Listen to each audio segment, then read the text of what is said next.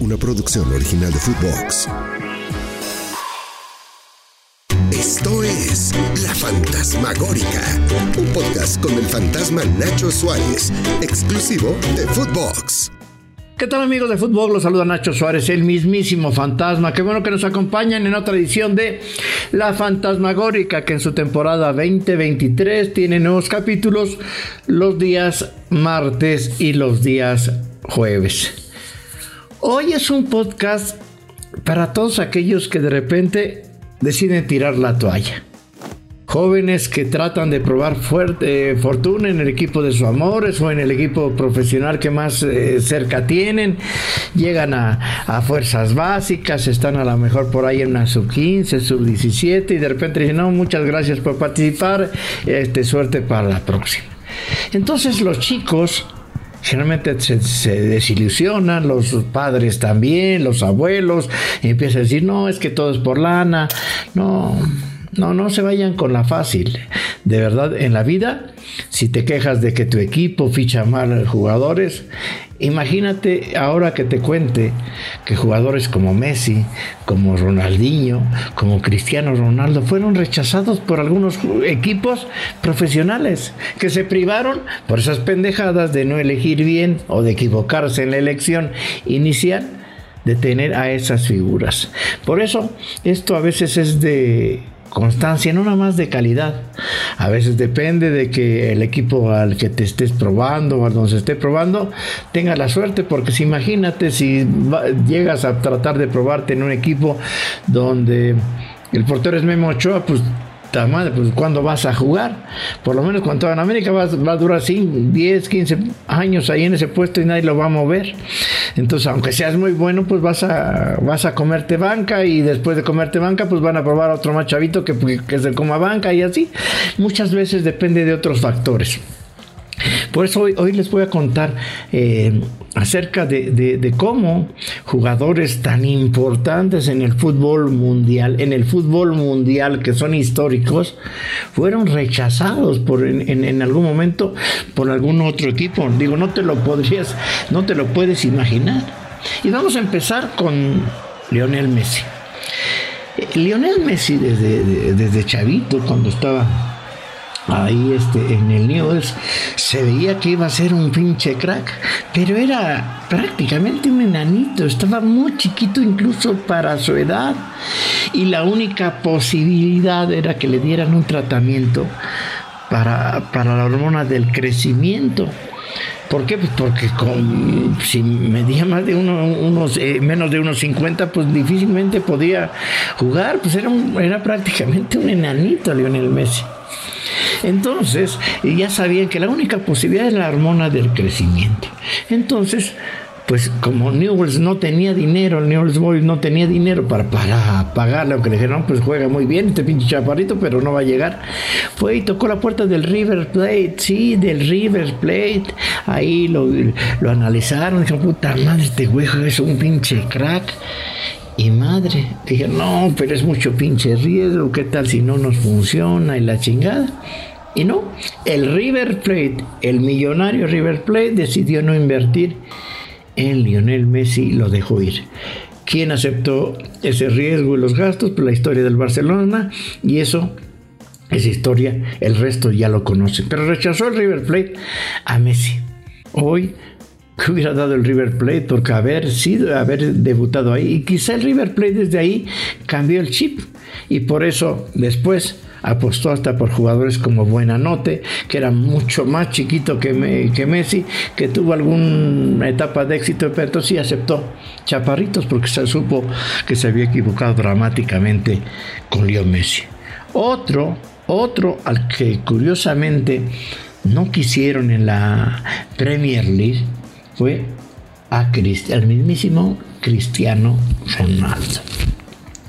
En una entrevista, Arsene Wenger, que era el mandamás, el hombre más importante del Arsenal, cuenta que antes de que Cristiano Ronaldo fuera fichado por el Manchester United, ya lo había visto, y que incluso también años después había visto también a Leo Messi, que los dos le encantaban, pero que a final de cuentas Cristiano Ronaldo, que fue el primero que vio, el primero que llegó, el cuadro de asesores de inteligencia deportiva que decidía también ahí en el Arsenal, le dijo que no, que le faltaba fuerza física. Y sí, no llegó al Arsenal, y Cristiano Ronaldo llegó al Manchester United. Sí, imagínense, desecharon también a Cristiano Ronaldo. Y si hablamos de Ronaldo, pues también del otro Ronaldo, el fenómeno, ese crack que lamentablemente no llegó más lejos porque las rodillas le jugaron mal paso. El fenómeno, ese brasileño maravilloso. Pues Ronaldo que jugó en el Cruzeiro y de ahí pasó al fútbol holandés, pudo haber no jugado en el Cruzeiro, pudo haber tenido una vida diferente si el Flamengo de Brasil lo hubiera fichado. Se fue, se probó, estuvo ahí en la sub-15 y le dijeron, no, ¿qué creen que le dijeron al fenómeno, a Ronaldo Nazario de Lima? No, es que no tiene el nivel suficiente. No tenemos más potencial aquí con nuestros chicos. Y Ronaldo se fue al Cruzeiro y de ahí a Holanda y de ahí a España y de ahí a ser una de las grandes figuras del mundo. Y si ese le sorprendió, pues también le contaré de Zinedine Zidane. Zinedine Zidane, pues que debutó ahí con el Cannes en 1988, que de ahí fue al Bordeaux y empezó a llamar la atención de los clubes europeos. En 1997, antes de que se fuera a otro lado, fue ofrecido al dueño del Black Rovers de la Liga Premier. Se fue, lo vieron y todo, y a final de cuentas dijeron no nos late Zinedine Zidane. Y el dueño prefirió contratar a Tim Sherwood. ¿Se acuerda de Tim Sherwood? No, yo tampoco, pero fue al que decidió contratar el Black Rovers en lugar de Zinedine Zidane. Todas estas historias pasan muchas veces por lo físico, porque no sé si quieren grandotes mamados y que sean como Messi, pues no mamen. Antoine Griezmann, el francés, fue de esos jugadores que también fue víctima Antoine Griezmann, de esos que piensan que la estatura es todo. O sea, quieren matalotes y que sean chingones. No todo se puede tener en la vida.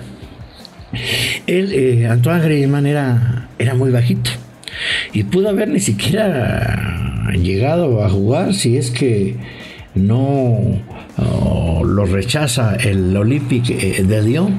El Olympique de Lyon lo tuvo en sus fuerzas básicas, estuvo ahí y decidió dejarlo libre porque es muy chaparrito, entonces mejor búscale por otro lado porque aquí no vas a tener cabida.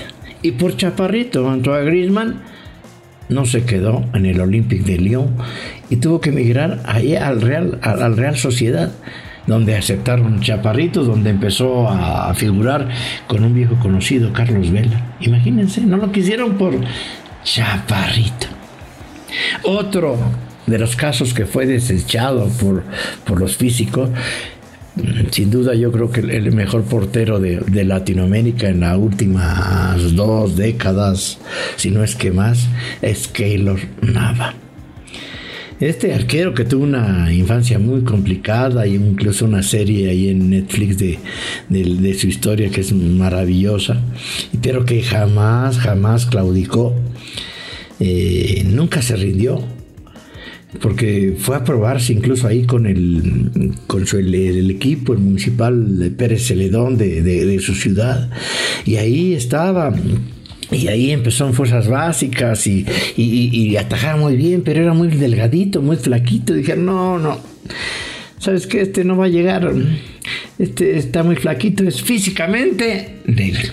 Y Keylor Nava tuvo que buscar otro equipo donde no les importara que fuera físicamente hábil, físicamente débil, sino valorar sus condiciones del arquero. Llegó hasta el Real Madrid a convertirse en uno de los mejores del mundo, ¿sí? Así hay muchas cosas. El caso de Harry Kane es otro. Hoy es uno de los delanteros más cotizados, pero antes de que lograra hacerse un lugar en el Tottenham, ¿saben quién tampoco no lo quiso? No lo quiso el Arsenal de Arsene Wenger, que eran los panaceas, y no lo quiso porque en ese momento Harry Kane, a los 16 años, medía apenas 1.71. Dije, no, es muy chaparrito, no, y para ser delantero, no. Y lo dejaron ir por pinche chaparro.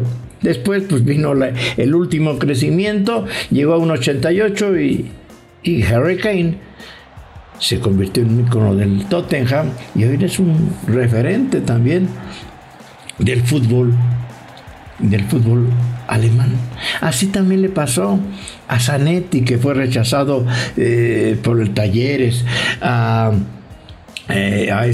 James Rodríguez, ¿no? que tampoco lo quiso el Palmeiras cuando fue ofrecido, o Marcus Rashford, que es la nueva joya del Manchester United, pudo haber ido al Manchester City, pero le dijeron no, es chaparrito y es débil, hay que invertirle, y lo dejaron ir. Por eso, usted, si tiene un hijo, si tiene un sobrino, no se decepcione porque no se quede en el equipo que se probó, porque si el entrenador dijo, no, eres muy güey, dedícate a otra cosa, tú nunca vas a jugar fútbol. Sí. Un día me dijo Javier Aguirre del Tavo Valdés, ¿a poco se va a jugar? Le digo, güey, pues le gusta un chingo a la Volpe y a Román. Si ese debuta, ya me corto los Willys. Afortunadamente no se cortó los Willys el Vasco Aguirre, y el Tavo Valdés fue profesional, fue 5 veces campeón, y el Vasco Aguirre lo llevó a la selección en la Copa América. A no decepcionarse, a pararse, que a veces las decepciones sirven para catapultarse. Soy Nacho Suárez, el fantasma, y esta fue La Fantasmagórica. Nos escuchamos muy pronto. Esto fue La Fantasmagórica con el fantasma Nacho Suárez, podcast exclusivo de Footbox. Una producción original de Footbox.